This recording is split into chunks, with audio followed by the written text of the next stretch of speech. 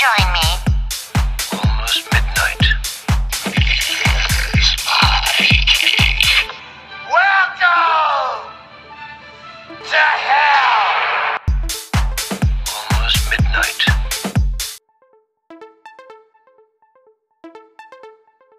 I think we have time for one more body. Enough time for one more story.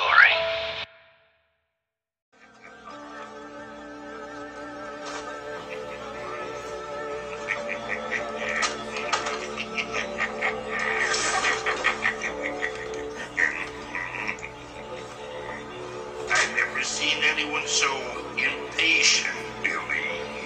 As if your life depended on getting the first copy off the presses.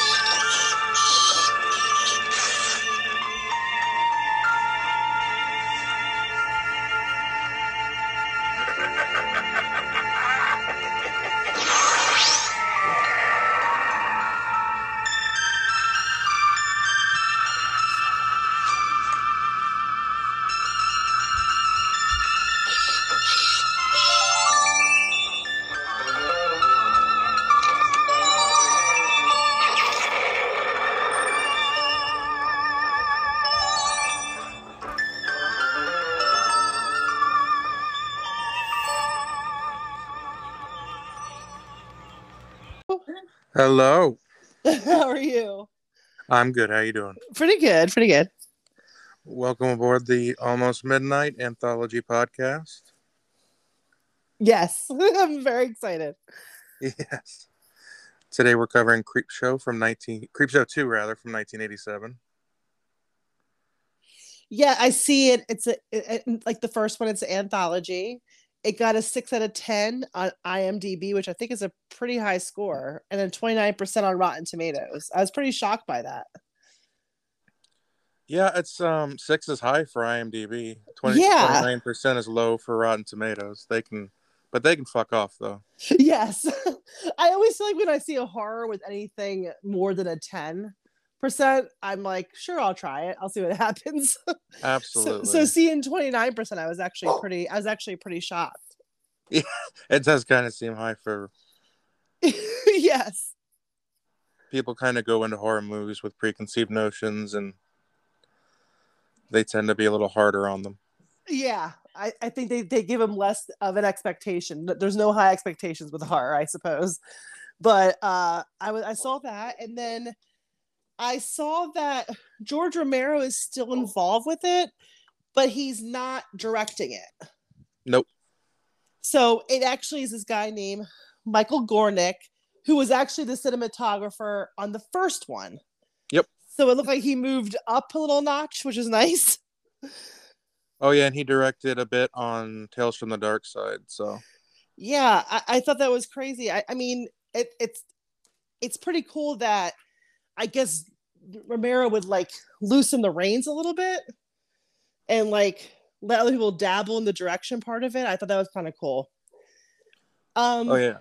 It's still based on short stories by Stephen King, but I also saw that George Romero and this uncredited Lucille Fletcher were also kind of like part of the writing process as well, which I thought was cool. I can see that. When it came like to the screenplays part of it, like they're based on his stories, but like the development of the screenplays, it's kind of given to 3 different people, which is that's also kind of cool too. What's weird is like King's responsible for it, but the only one that I know of that he's actually published is The Raft from this one. Yes, the other 2 I think were like just written for this. Oh yeah. So maybe that's where their input maybe came in. Oh yeah, The Raft was published first in Playboy and then in Skeleton Crew in 1985. Really? Playboy? Oh yeah, well yeah, they bought a lot of stories back then. And I thought for some reason, like I'm not like an aficionado of Playboy, but I always would. I think I would imagine kind of like erotic stories. Like maybe there are stories, but there's nothing really erotic about this story. It's just kind. I mean, it's just like it's basically a horror short. So it's interesting that Playboy featured it, and it's pretty cool. So I'm dead wrong. Which, you know what, could be my memory's kind of tricky on me these days. But No. I mean, hey, I bought it, so you definitely sold it. yeah, that was the only reason I used to buy them, though, was for the stories. Yes, I did. I have heard that excuse a lot before. Yeah, but I'm serious though. They had the best stories. It's just too bad you gotta go past all those pages of those. Yeah, they make you work for the story. Those floozies. I also saw in the end credits that Greg Nicotero is on this. Oh yeah, the effects, that was a journey. Well, first they hired, oh frick, I'm gonna lose his name. Something French. Yeah, I think his last name isn't something like French, isn't it? Ed French, I think. Yeah, but he's done good work I've seen in the past. But for some reason they weren't happy with it, so they hired K&B to come in. And I thought I saw there was like some sort of arguments about specifically, which is fine, we talked about the raft, the blob in that feature. They were argued about the look of it or how to manipulate it, and I guess Romero went out and consulted somebody else, and that French guy got pissed and basically was like, I'm out. I could see that, yeah. And it was basically that he kind of outsourced like opinions about it, and he did not like that.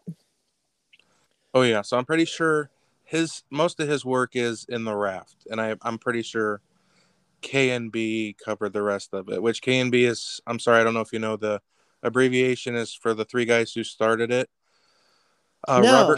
Robert Kurtzman, Greg Nicotero, and Howard Berger.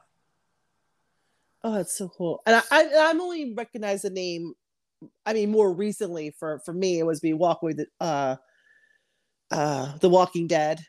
I got really super familiar, and but I guess he had a whole thing before that. Again, I was new to that kind of know people who did the effects part of it, so that was a shock to me to recognize. You just see the same. You kind of see like trails of the same names through all these horror movies, which I think it's really neat and different. Is that once you're respected in a kind of genre, like you seem to be used a lot.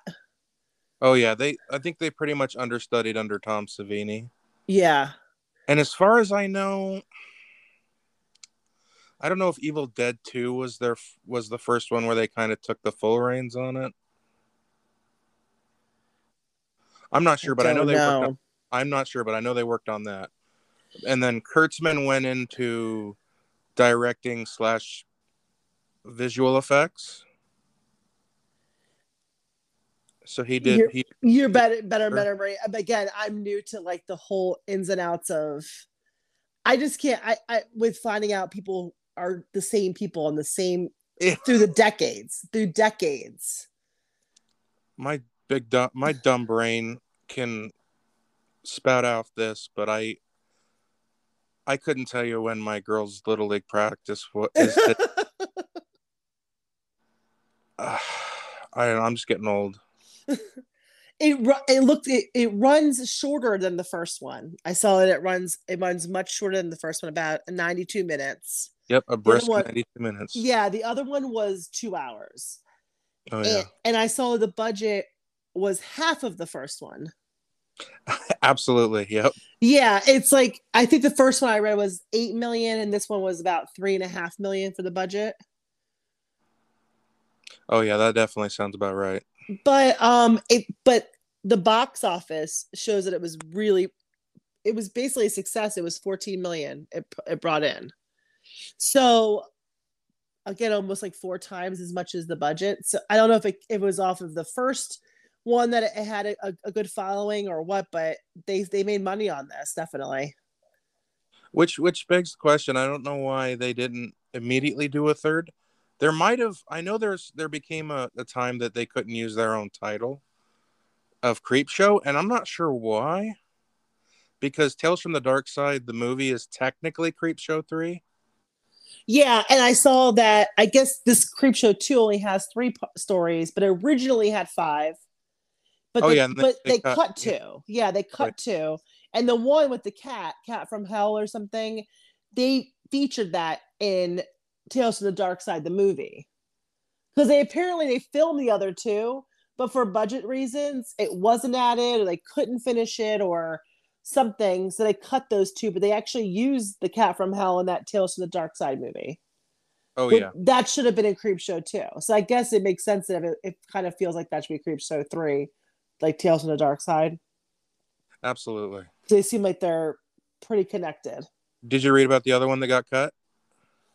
No, I read out the cat one, but I know the other one's Pin something. Yeah, I think Pinfall, I think is what it's called. Pinfall, okay. And I saw that was added, but I didn't really find anything on it. Something to do with zombies and bowling or something. I don't. It sounded fun though, from what I've heard, and I'm sad they got cut, but yeah, I'm still very happy with what we got. Yes. And these are the 3 of them that are involved in this one is Old Chief Woodenhead, the Raft, and the Hitchhiker.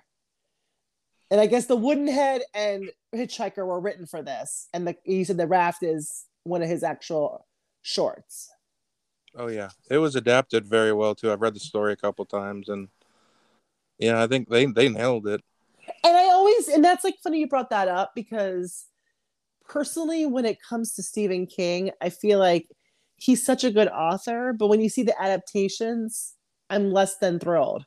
Oh yeah, There's only like maybe, Misery is amazing. Like there's a couple that I think stand out. It's just, I feel overall, I'm kind of like womp womp, Yep. It's like, it makes you feel like that Stephen King can't have a good adaptation sometimes. And it's funny you mentioned that, because he's one of the authors that you just wish he'd have a really good one.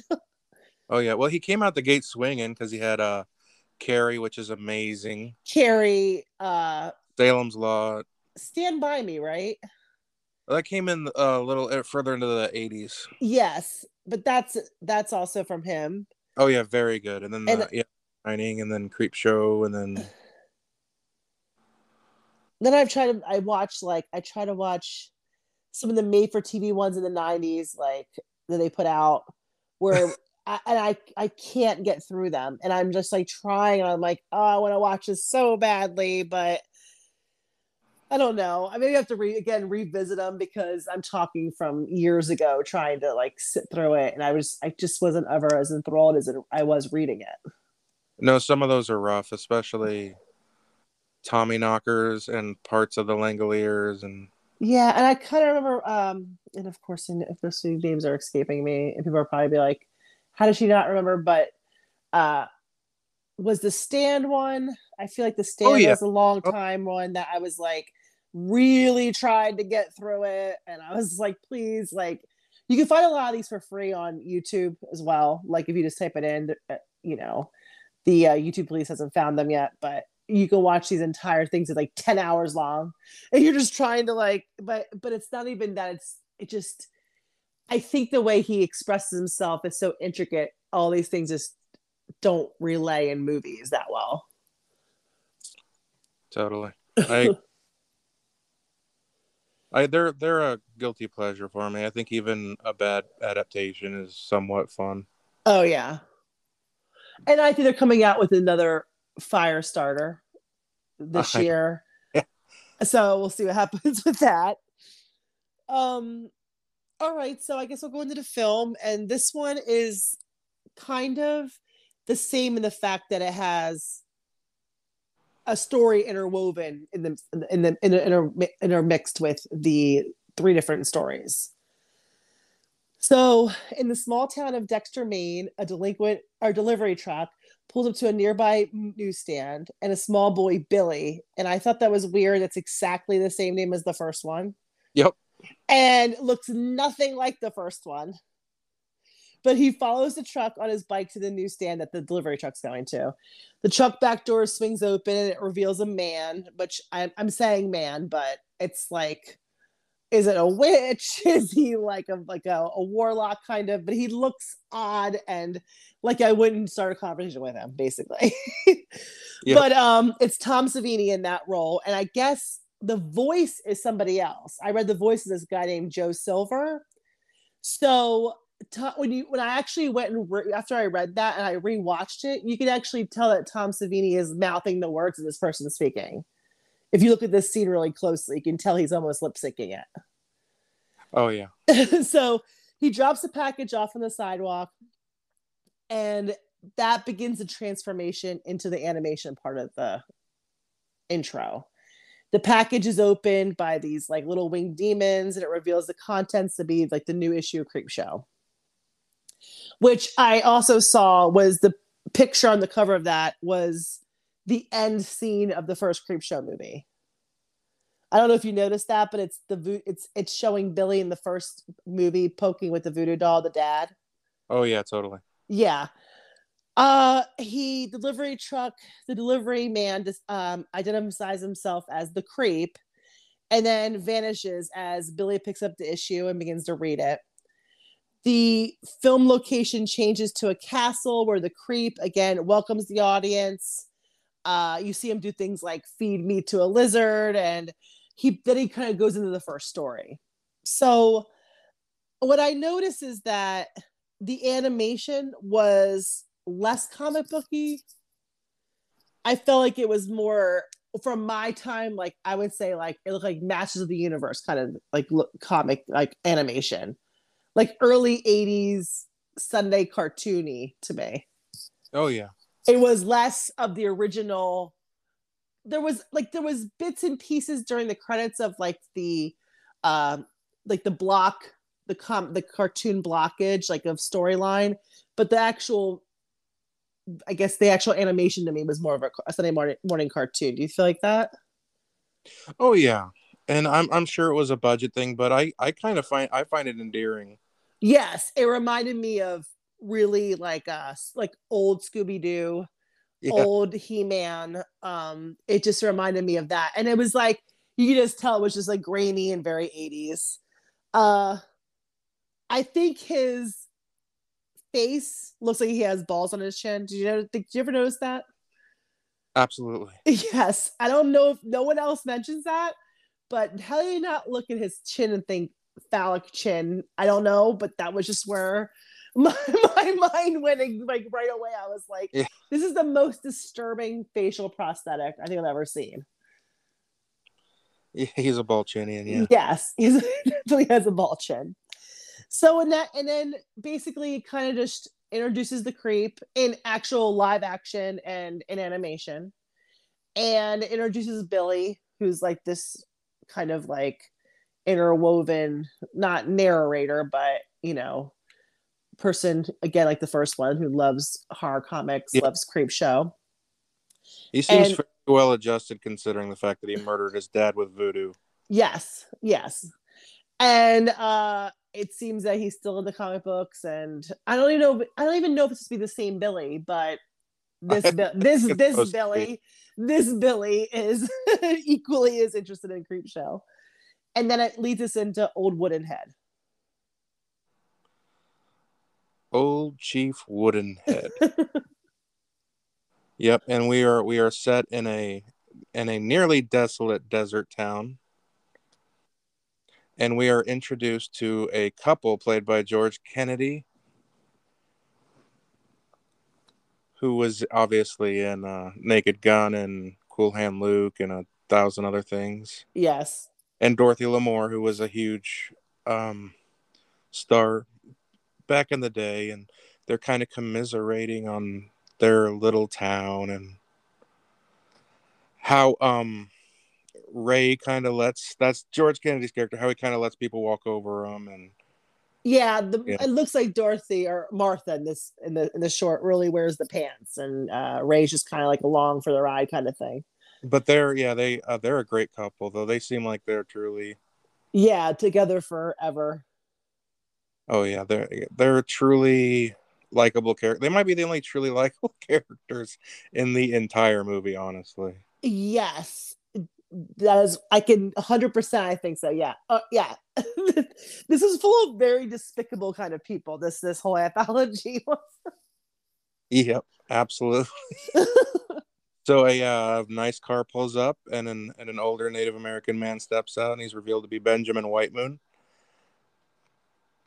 And he tells the couple that his people, who are deeply in his debt, and he says that he's ashamed to step in there because of how deeply they are in his debt. So he offers him, how would you describe it? Kind of like you know,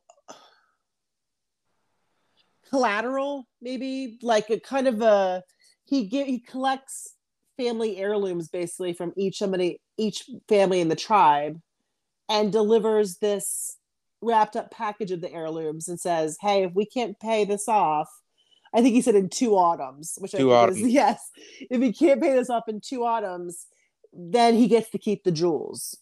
So, if it's basically he doesn't feel bad about his people taking from him because he knows he has that on layaway, kind of. Oh yeah, and Ray's a good heart. He tries to turn him down. Yeah. Yeah. But he's like, no, don't do that, because then we're back to being beggars and we're not just borrowers anymore. And he thought it would be just, he's prideful, basically. Yeah. Okay, I guess I lied. Benjamin Whitemoon's also likable. Yes, he is. Yes. He has convictions, and he wants to make right with Ray and the store. Oh yeah. I think it's called the Elene, or I'll butcher all the Native American. Aline or something. The Elene. Basically the gift of jewelry, or whatever that process is called, like, of leaving something. So it's basically, but Ray seems pretty, taken aback, and you see that Martha at one time was kind of over it, and she kind of felt like she had a renewed love for the people there, because they weren't just taking from them, they actually had like these convictions. Oh yeah, just a lot of good people falling on hard times. And so they go from outside to inside in the weirdest transition, because once they go inside, it's like 9 o'clock at night. Yeah. That transition always bugs me. I'm like yes. I watched this twice, a couple days apart, so I have it sink in, then watch it again. And it's literally, they're outside, and it has to be like 11 a.m., like the brightest of sun, like, and they turn around and walk inside, and the entire place is like completely dark, and the outside is it's nighttime now. It's officially nighttime. Like, yes, that is the weirdest thing. My dumb head forgot. What he was doing before all these interactions was he was trying to repaint his I wanted to call it a cigar store Indian, but I guess it's just a large Indian statue. But yeah, a large wooden statue. I figure it's kind of like a cigar store, like that height of it is I would say it's pretty accurate. Oh yeah, and he's talking to it, and he says, "I'll finish your war paint tomorrow, Chief." That's a promise, of course. Does not get to. So they go inside, and here come the first 3 unlikable characters. Yes. I guess it's which we don't know at the time who they are, but like the one is this like svelte, has a huge ego. He thinks he's gonna go make it in Hollywood because he has long, luxurious hair. But we find out that it's actually Ben Whitemoon's, I guess, was it nephew? Yep, nephew. Sam Whitemoon, his friend, who he calls Fatso. Fatso, yeah. Yeah, and then another guy who I had to read his name. His name is Andy, Kavanaugh, which I don't know if they actually refer to him by name at all. I know he calls him Kavanaugh. Okay. Because I was trying to listen on, I wouldn't even know his name, because I feel like he's never really in the conversation. It's more Fatso. But they're there to rob. They're there to rob Ray and Martha. Oh, absolutely. They knew about they somehow knew about the Elene, and they want to rob them. First off, the Sam Whitemoon is played by a very not Native American, Holt McCallany. I think that's how you pronounce his name. Yeah. When I read that name, I was like, that's definitely not anything remotely native. That's Irish or Scottish or, Absolutely. definitely not the character he was playing in this. He's best known now for Mindhunter. I'm not familiar with that show. Oh, it's amazing. You got to get into it. It's more true crime. But he's probably, he's doing the best. And then Fatso's played by David Holbrook, who is Hal Holbrook's son. Yeah, I read that. Hal Holbrook was Henry in the crate in the first one. Yep, you bet. And that to me is crazy. That they would, I feel like, reusing the family members. There's a lot of things I noticed in this that relate back to the first Creepshow, or they relate to each other. And I think it's so fun that these are really intricate, like, Easter eggs, I guess you'd say, but like, are fun little factoids that, unless you really dug into the movie, you probably wouldn't get it, but I'm sure it makes somebody smile in some way. Yeah. Including Kavanaugh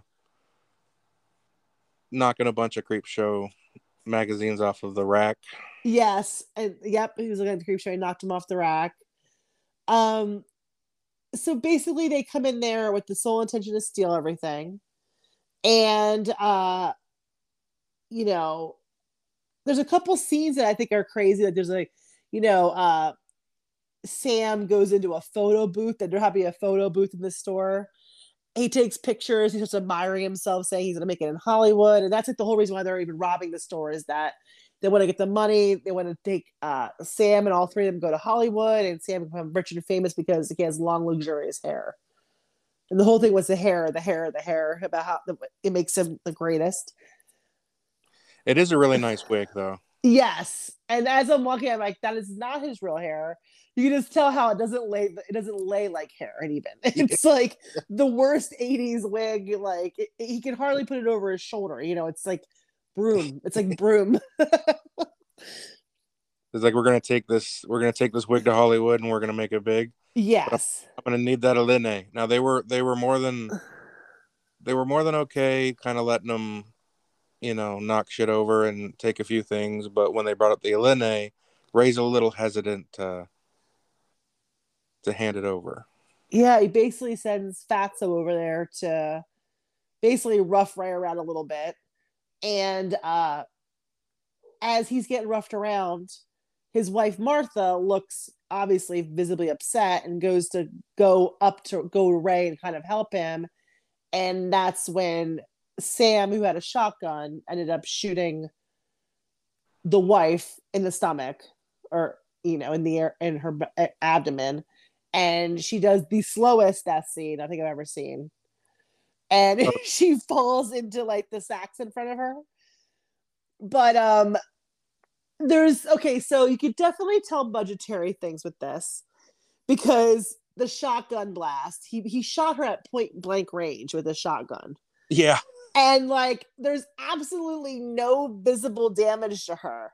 But like the clip is like, you see a little bit of red, and then it goes back and you see she's covered in red. Like if you noticed. And then she kind of like slowly falls on top of like a rice sacks in front of her. And I think it's funny because like he is right next to her when the shotgun goes off. So of course Ray, is upset, and he goes to go after Sam, or at least walk towards him. And Sam shoots Ray the same way, and he falls over on the same sack of like goods in the middle of the store. And it's really sad. Yeah, that is sad, because it's like, it's just, you did feel sorry for them. I would say you definitely did, because it's like, that was completely unnecessary, the whole scene of that. And that said something like, Chief Woodenhead, he's good enough to go get back the Aline, but he didn't stop them from being murdered. Yeah. But in his defense, it happened very quickly, and he does not move very quickly. Yeah. It's so okay. So when we first kind of, besides the war paint in the beginning of this, Ben Whitemoon, when he was leaving after dropping off the Eline, he kind of says something in native tongue to Chief Woodenhead, like basically the equivalent of like good day or, something like that. And you kind of see the statue or the wooden figure move a little bit to acknowledge Ben. Oh yeah, I love that. Yeah, so you kind of see like there, and because you see Ben like look at it like, oh, okay, I saw that, or you definitely it moved, and you kind of get the impression that it's alive. So I can see that because part of me, the first viewing, when I thought that after they were done robbing the couple, they basically tell Kavanaugh to get his car, and they're going to take off. And they're going to go tonight to LA.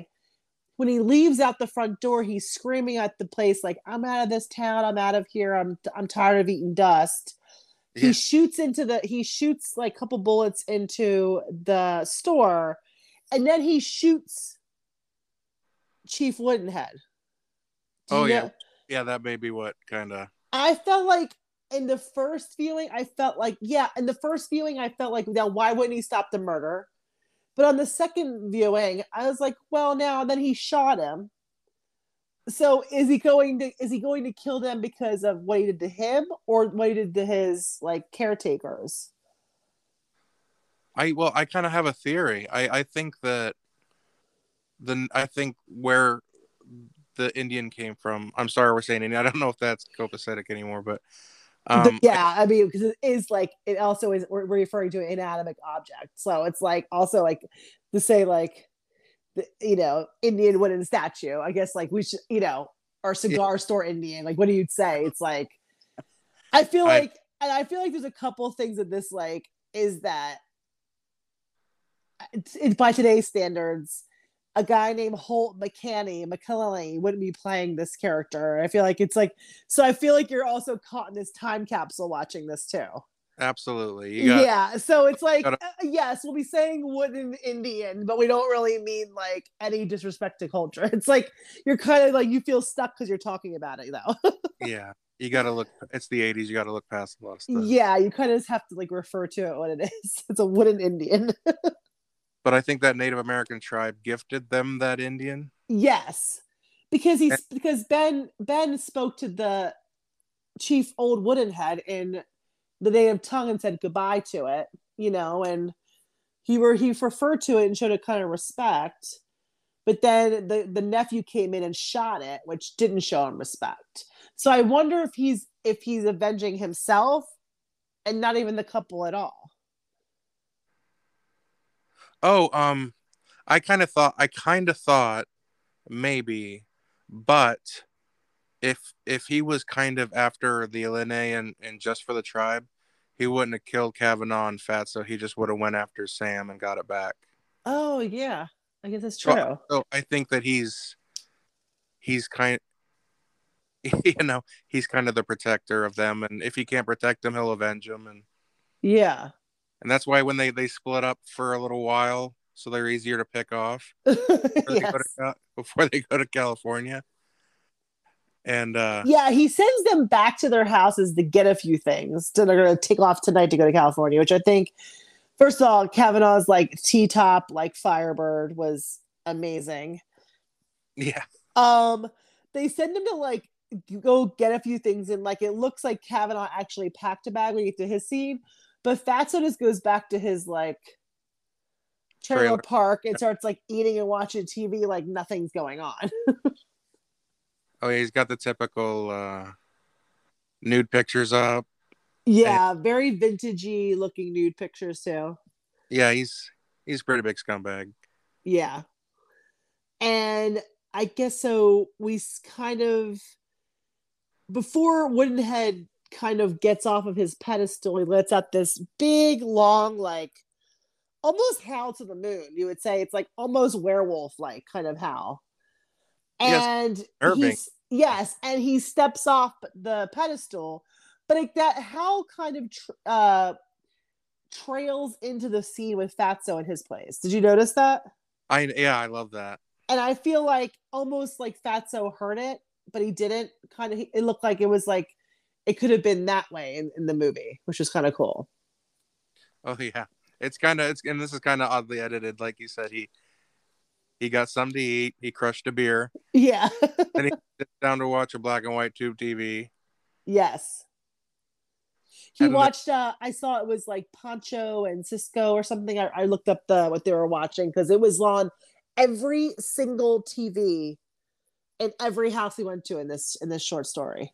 Oh yeah, They were all watching the same show. So I'm like, now what is this? Like, what's the relevance of this? But like, it was some old timey kind of I wouldn't say Lone Ranger, but kind of a Lone Ranger type show. Oh yeah, and then in the next short, Deke and Randy refer to each other as Cisco and Pancho, so it kind of bleeds into the next one too. Yes, Yeah. It definitely, and they're all like, they're all watching this movie, which I thought was a weird thing. But basically, the Chief Woodenhead gets to Fatso's house first, and by the time he sits down in his chair to enjoy the show that everyone's watching, he gets killed with 3 arrows. Like, I know one chest goes and head, yeah. And I thought they were pretty good. Look, they were a good practical effect. Oh yeah, because you don't see the Indian at all. He's just like talking back to the TV. Next thing you know, an arrow goes through his hand and his beer. Yes. And then one through the top of his head. Yeah, through his bullshit hat. Yes. I thought that they looked good. I thought that, sometimes they could not, arrow kind of things in 80s. But they looked really good.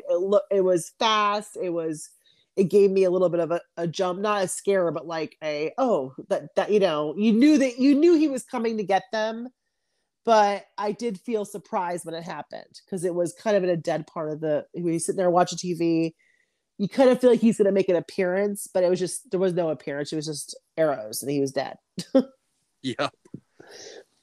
He actually doesn't appear on Sam's death, I think, because with Kavanaugh's packing. He's got his shit. He comes out. Yes. He has like a duffel bag and like an 80s boombox. That's what he's taking to LA with him. That's all you need. Yes. And he comes out to the garage. And his car is demolished. Yeah. And okay, so here's another where I'm like, you didn't hear this going on. This is like the end of a demolition derby. Like the car has almost been impaled. Yeah. Like he goes out there and he's like, what happened to my car? And then like basically an off-scene kill or what would you say it is? Like I kind of like it though. That it's basically just see shadow work. It's a bunch of shadow work basically. Because wasn't it like you saw? Did you see like it was a tomahawk he got killed with? Did you kind of? It was I forget. Was it a shadow you saw, where you saw it come down on him, or was it just a blood splatter?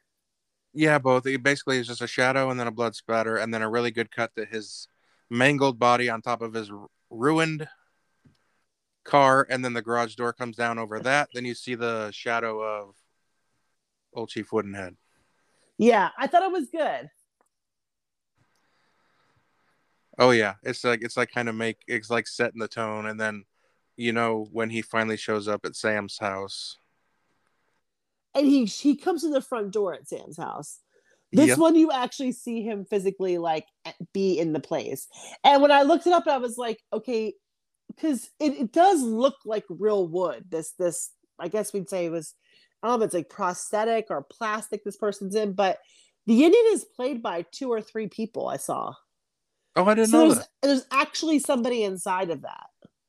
Oh, yeah, I knew that, but I didn't know there was like 3 different people. Yeah, because I saw Indian 1, Indian 2. It was like listed as credits, and it was it definitely was somebody inside of it. So being in that, I can't even imagine, like, because this thing looks it has the appearance of being very uncomfortable for whoever's in there.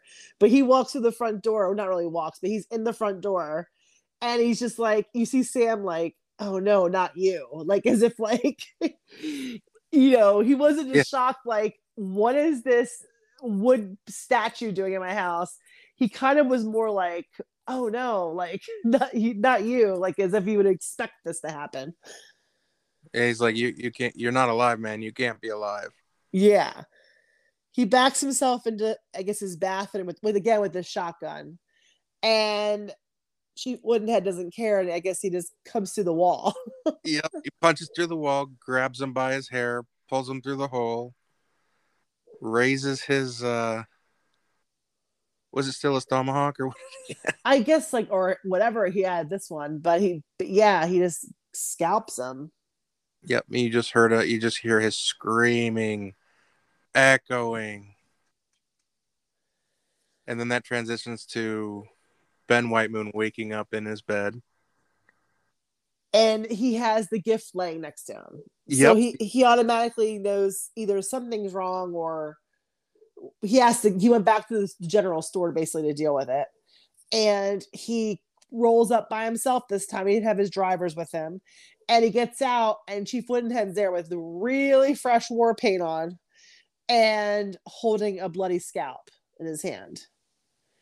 And Ben doesn't even go into the store, basically. He just kind of knew already. And he goes, I hope you're resting easy now, basically, after you took care of everything.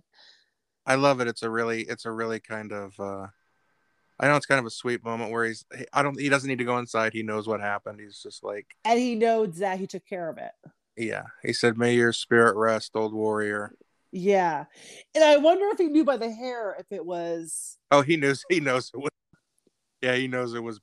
That town was small. That he knew that was Sam's hair. Yeah. So it definitely was a cool kind of thing where it came full circle. Ben saw it, and I really, really liked it. Awesome possum. I loved it too. What's the next one? We go into a prologue, interlude at this with the interlude, which is back to the animation part of the story. You see Billy at the post office this time. He's still reading his comic.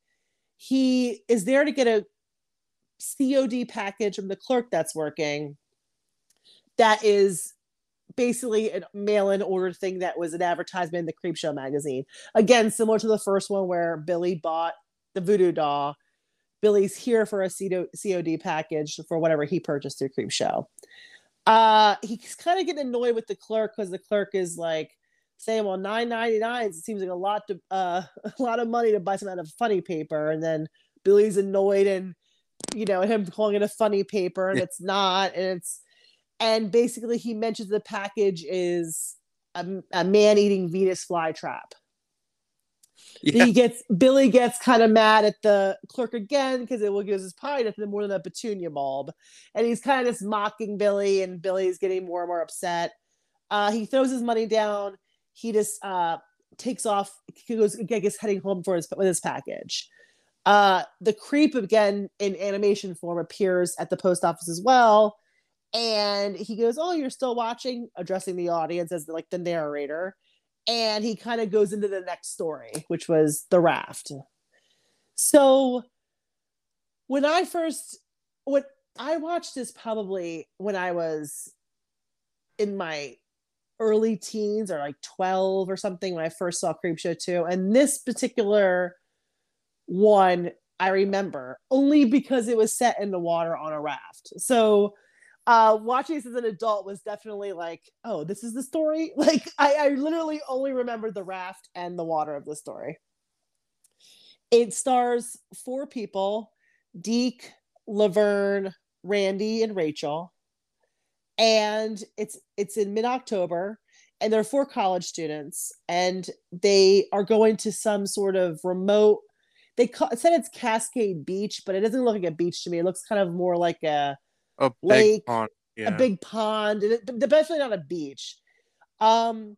they arrived, I say, okay, at the lake, I guess we could say even. And they see that there's the wooden raft left out in the middle of the water, I guess from the season time, because it is mid-October. So when's, I guess, season there, because the whole time down there, they're driving, they're blaring music. They're like, that raft better be there. And he's like, I just saw it the other day. So there might have been some question because it's end of season.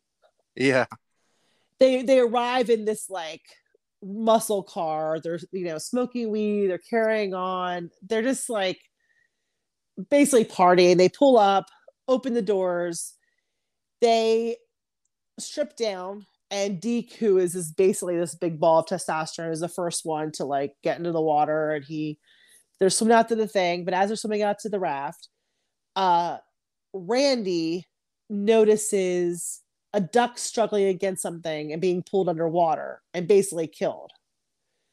After he meets Deke on the raft, he basically starts freaking out about this blob thing that's making its way towards the raft, and he starts screaming at the girls to swim faster. Eventually pulling, I guess, Laverne on the raft at almost the very last minute. There's a part where it looks like she wasn't going to make it, but they all get on the raft. And how would you describe this thing? It definitely like looks like an oily spill blob, or like 50 cut up black trash bags floating on the top of a surface. That's what I was. Yes. Yeah, like 50 black trash bags, like basically just like floating ominously on the surface of this. They dodge the big old hefty bag and they get on the raft. Yeah, they all get on the raft. Randy's still losing his mind, and they're thinking, is it an oil spill? There's a lot of talk about it. But basically, it's a blob basically floating on the surface. Rachel, who is like the kind of, virginal, didn't smoke the weed, real quiet. I don't think she said one word during the intro part of the scene. Leans over to the raft to try to touch it. The blob grabs hold of her, pulls her into the lake, and basically digests her. I guess so they all start freaking out.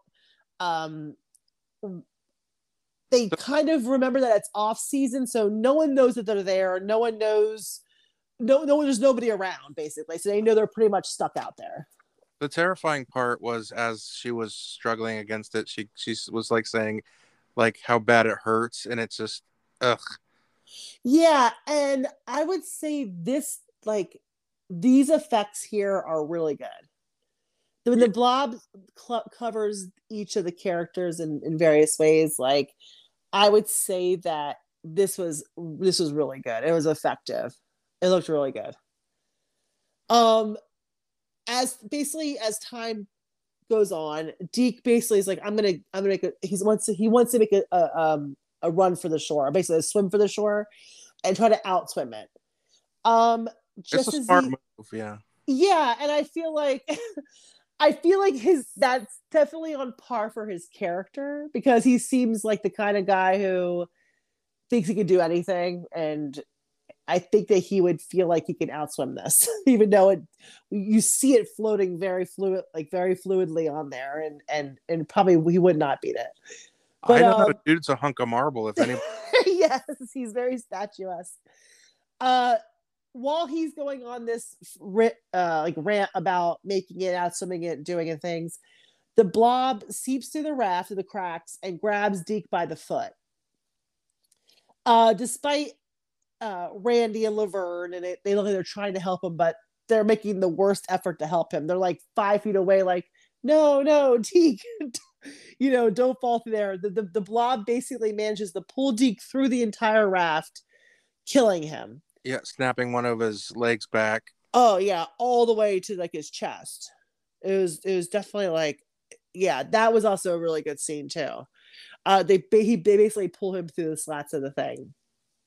I love that last part where his hand goes through and his ring just slides off. Yeah, so you definitely tell he's being yanked through. I think it was great. Laverne starts freaking out. They're freaking out. The blob is still underneath them, and they're standing on the slats of the raft trying to avoid any kind of touching of it. They decide they're going to take turns watching it. they end up both, I guess, falling asleep at some point, because the next morning, Randy finds that they're still basically alive.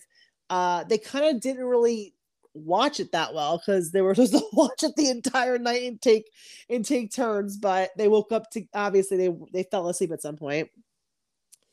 Randy turns like real rapey for a minute, and he decides It's a very problematic part. Yeah. Yeah, he decides he's gonna just start like caressing and kissing and stripping Laverne, like, I guess, like while she sleeps. Yep. She's semi-conscious, but not, because she's saying no and stuff. But it's like a really weird scene that, as an adult watching this removed, I'm like, you could have 100% done away with that scene without even needing it. There was no movement of the story for it. There was, I guess, at the very end they used it, but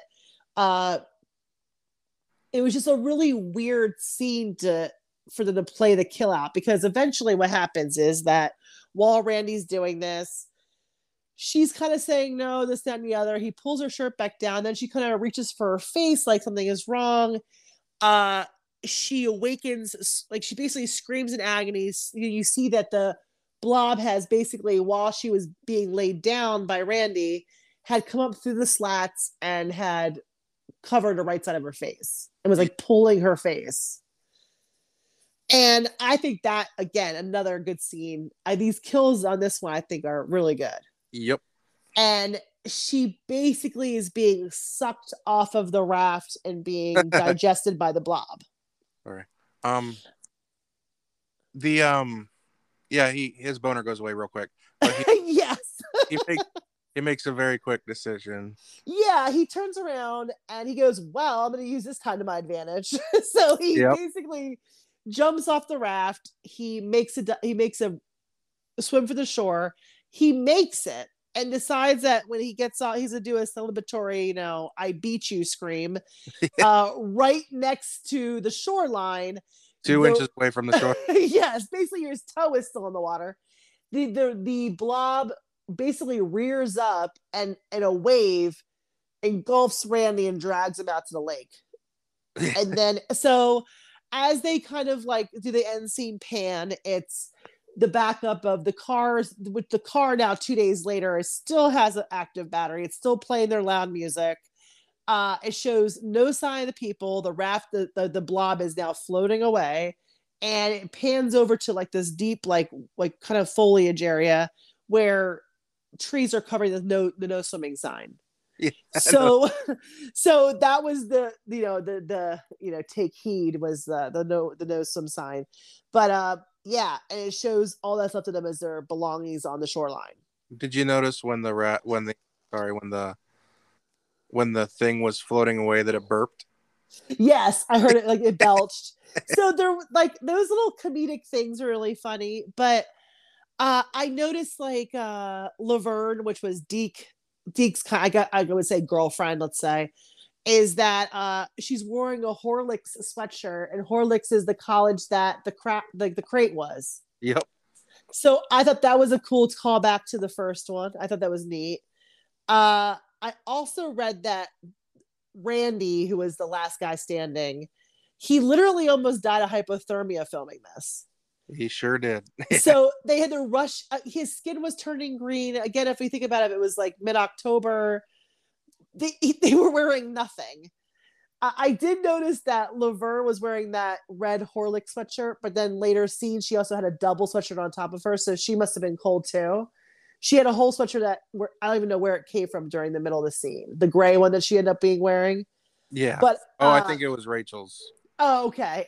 So basically his skin was turning green from filming. They had to rush him to the hospital, and he had to, get better and then finish filming this.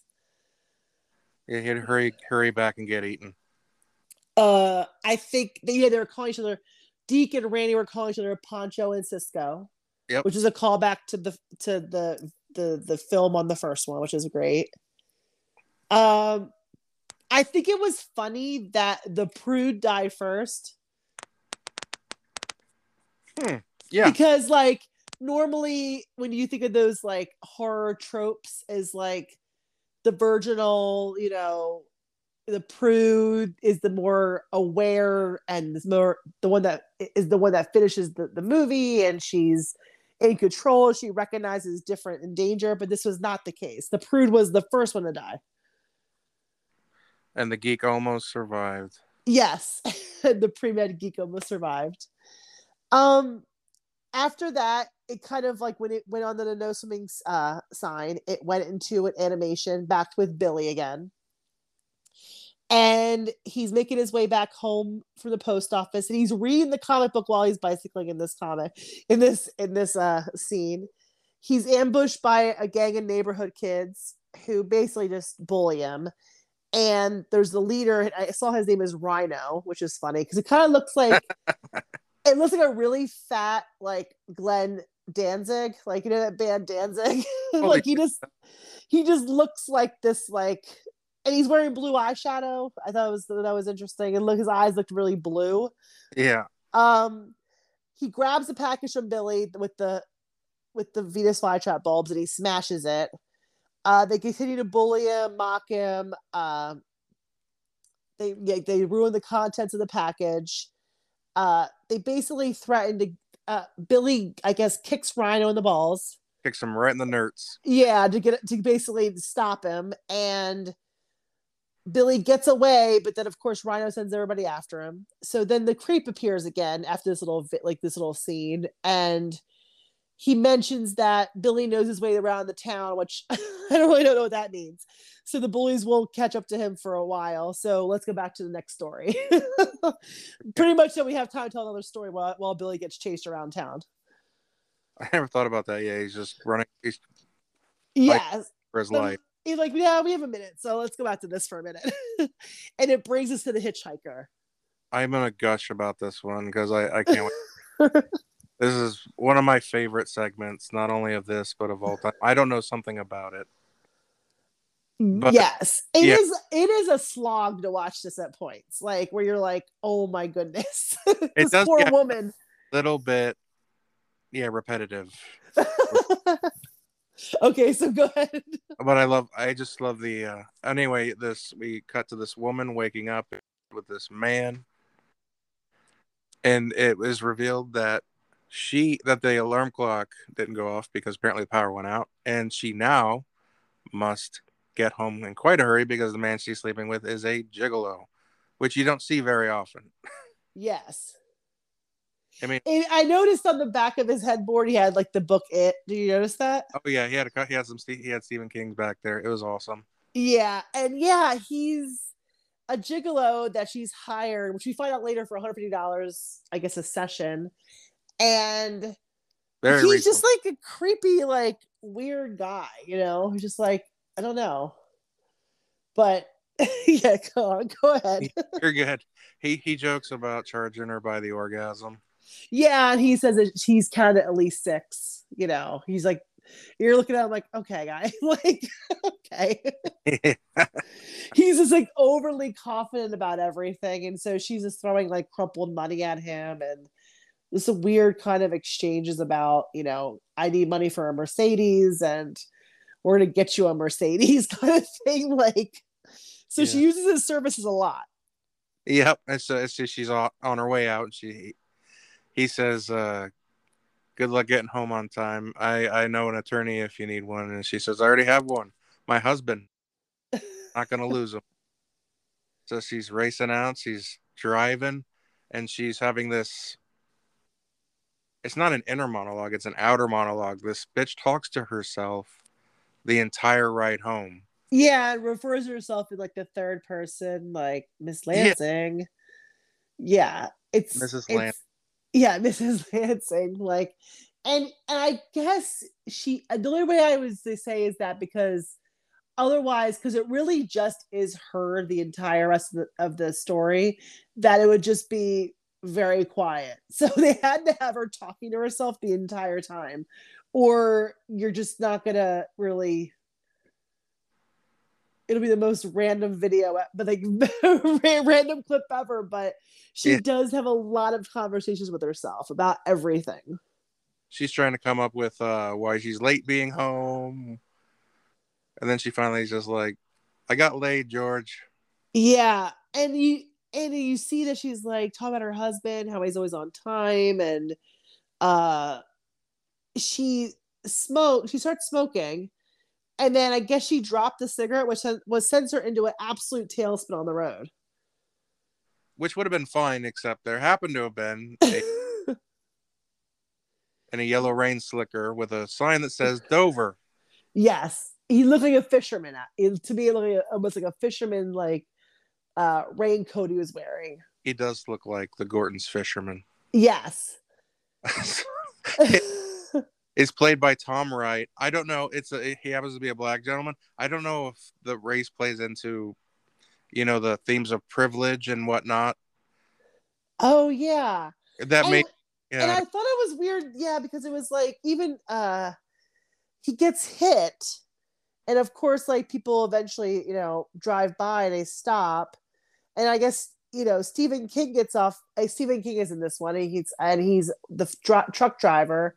He goes, "Oh, is that a black guy?" And it's like almost like, and he made a point to say that, and you're like, "What is that? What are you asking that about?" Like, and it's like maybe they were trying to say like, yeah, privilege, or he was a hitchhiker, but they tried a couple times to like bring, or at least that one time, bring race into it in some aspect. I just And thought about that this time. I don't know why. It's just he just happens to be black. yeah, I just thought it was a kind of a weird thing for him to point out. Not that he's wearing like a tire fisherman outfit. Like, Oh yeah, so she punches that motherfucker's ticket, and she yeah. drives off. Now it goes from her worrying about cheating or having an affair to worrying about basically doing a hit and run. Oh yeah, she's running. Yeah. And she's had now her dialogue is all about the fact that she killed somebody, or maybe she didn't, or maybe she did, or maybe, and she goes back and forth, and she's like, well, if I feel guilty later, I'll just turn myself in later. And she's going through this like major like meltdowns about it.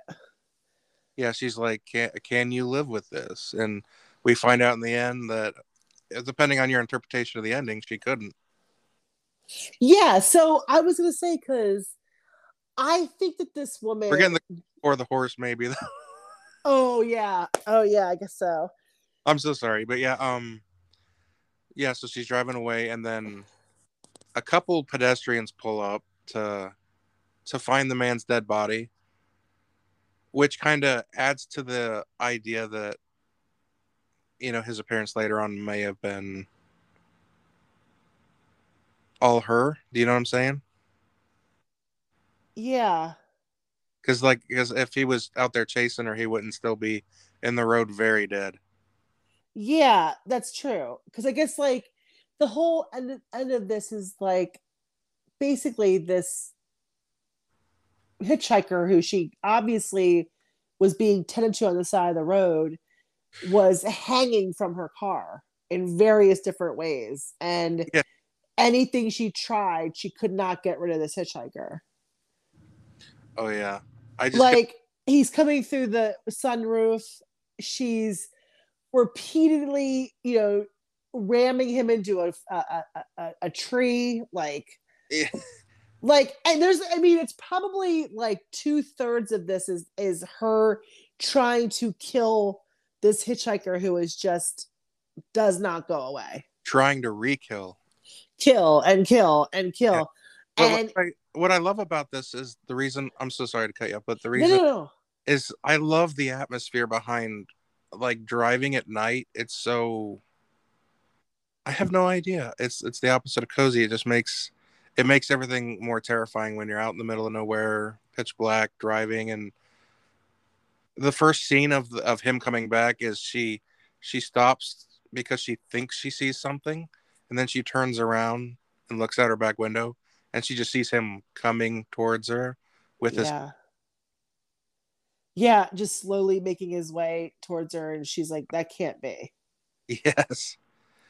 And the well, I forgot to say the hitchhiker's played by Tom Wright, who actually played another zombie in another anthology called Tales from the Hood. Oh, it's so great. So he's had a lot of zombie work. And he plays it really well because, like, by the end of this, like, he is, I mean, I don't know if it's the same thing or if it's like another kind of special effect, but it is mangled. His corpse is mangled. Oh yeah, he gets fucked up good. And what's his catchphrase? He said, "Thanks for the ride," or what was it? For the ride, lady. "Thanks for the ride, lady. Thanks." And that's all he said. That's all. Like, and it was just, you can just see that was also driving her insane. Like, he's hanging on the side of her car. He's on top of her car. She's driving through the forest with him at one point. Yes. She's just like, I don't even know how she didn't hit a tree because she's just driving. Like, what had to have been like a couple miles into this like wooded area, and she hits the brake, he flies off, and she just keeps ramming him and ramming and ramming him, and it's just like, so then it kind of, she backs up from that final scene and he wasn't there, which kind of gave me the impression like that must have been a figment of her imagination then. It may have been, yeah, because so then you see her at this point, her car is like smoking because it's like been through trauma this entire night.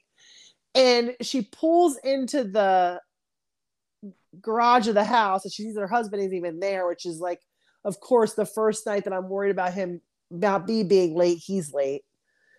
And she's sitting there kind of just like exhaling for a minute. And the hitchhiker is there too, again. Oh yeah, she's kind of like calmly like saying like, my car is banned. Yeah. Then she's like halfway through a sentence, and then you just hear like a ghastly, "Thanks for the ride, lady." Yeah, and then you get a pan view of the house, and you see the garage door closing, and time lapse happens. And you see, which I think was funny because if you notice on her license plate, it was Lansing 2. As the husband's pulling in, it's Lansing 1. Like, yep. So you know it's the husband pulling in, and he stops. The garage door opens. There's a bunch of smoke coming out, and you see that she's dead in the driver's seat, but there's the Dover sign hanging around her neck. Yeah. And did you recognize why her husband was late getting home? No, I didn't.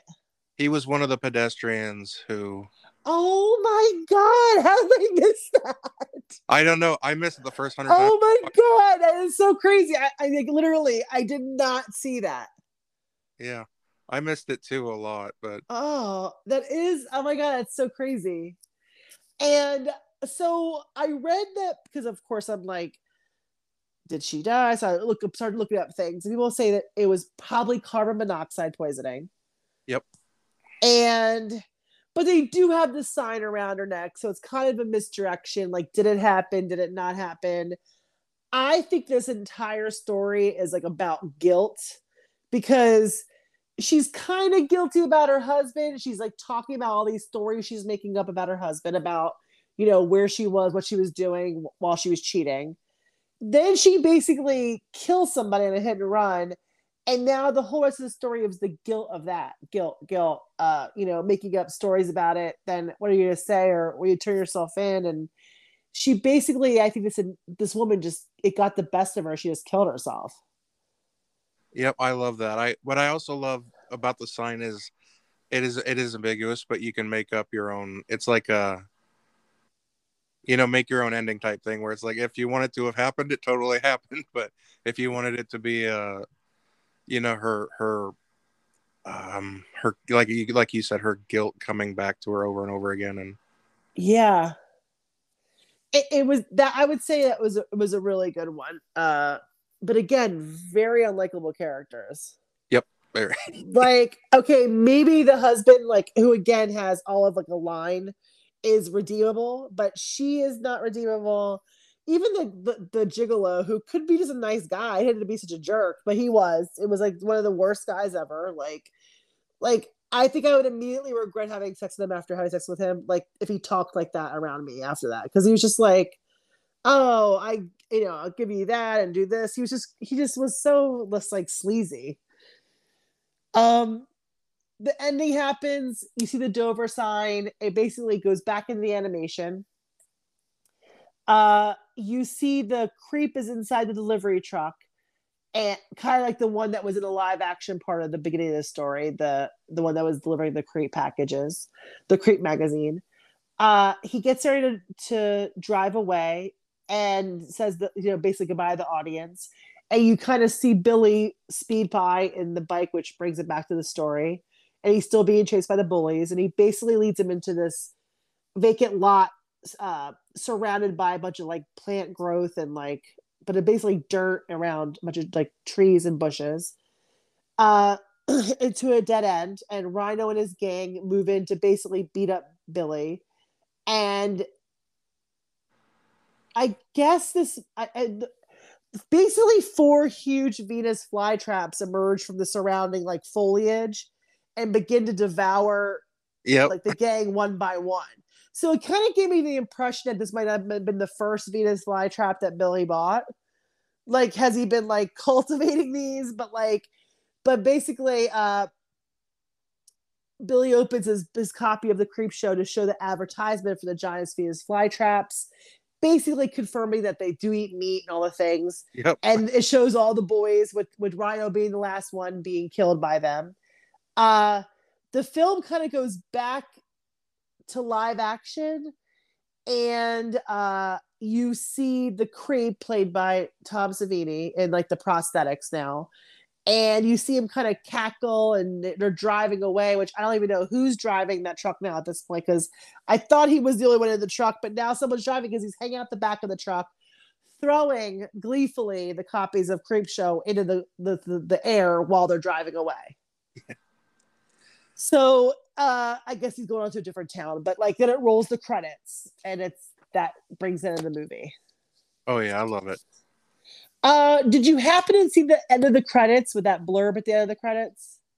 About how comics are not responsible for delinquent activities and such. Yeah, there's like this whole paragraph where like from like 1940s that basically says like, quit blaming comic books for juvenile delinquency and start blaming like real factors like, parental ignorance, all this kind of stuff. And it was a quote from this like Collier's magazine, which I'm not familiar with, but I thought that was interesting because it brings it back to why they even kind of did the anthology in the first place, was the kind of the answer to all that comic book backlash that there once was.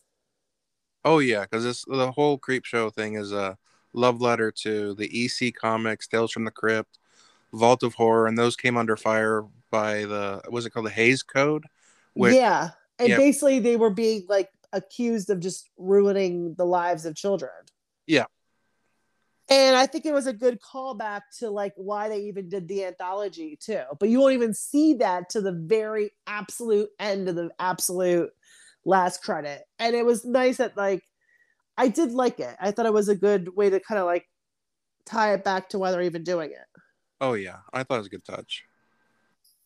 So you really, really love these anthologies when it comes to Creepshow. Yep. Well, I love all. Okay, so what would you rate it like today? Like say 1 is, it's good, to 4 being the best. If I voted with my heart, it would be a 10 and a big old heart. But practically speaking, I would probably give it a 7.5 out of 10. There are clumsy moments, and you could tell when the budget got slashed that they had to cut in places, and it somewhat feels incomplete, but by God, if it isn't just a blast. Yeah, I would say I'm like around, if we go down to 10, I would say, yeah. I would give it like a 6, maybe like a 6.5, because like, yeah, some things seem dated watching it, but you obviously take it for what it is. It's 80s. I looked past that kind of stuff, so I don't get hung up on that too much. But like, I kind of liked the first more comic book, the blues and the reds, the filming. I miss some of that aspects of like. Oh yeah. from the first one, but that could be budgetary. So the budget was half, but like I kind of missed more of the comic book pull-ins. What else? Like some of the characters, well, basically in all of them, and I guess maybe that's about being horror, but like again, we're just unlikable. There's only like 3 or 4 people this entire 3 stories that are redeemable. And I feel like there was unlikable characters. Like the Raft, it was like I was almost rooting for the Blob in the Raft. Totally. Like you're just like, yes, kill them. Like I was unaffected. I mean, unaffected in like I wasn't invested in these characters anyway, but the fact that like you almost felt yourself pulling for the bad thing to happen. Only the fact that like, yeah, it looked great, it looked painful. But the woman with cheating, she was just like, yeah, I mean, you're also just a hit. Not only are you a cheater, you just did a hit and run and you just drove off and you're like, not that you're okay with it, but you made the decision to drive off, just those kind of things. Oh, she's still a trash human being. Yeah, But horrible. she did have some morality because otherwise the goat wouldn't have eaten her at all. Yeah, and so like, I guess it's just kind of thing where I'm like, only that I think affected me a little bit. Well, it would have been higher for me. I do remember seeing it as a kid, but again, only the Raft one really stuck in my memory, so I don't have a nostalgia pull to it. But how do you rate them? Okay, I was thinking of that too. I would say Hitchhiker, Raft, and then Wooden Head. Whoa, tie. You did the same? Yep. What made you you really liked you really liked the last one you just said, but what made you choose between Wooden Head and the Raft? What brought the Raft ahead of the Wooden Head? Oh, the Raft is such good tension though. Yeah. Up and the survival aspect of it, and it pulls you in, and it's a good ride.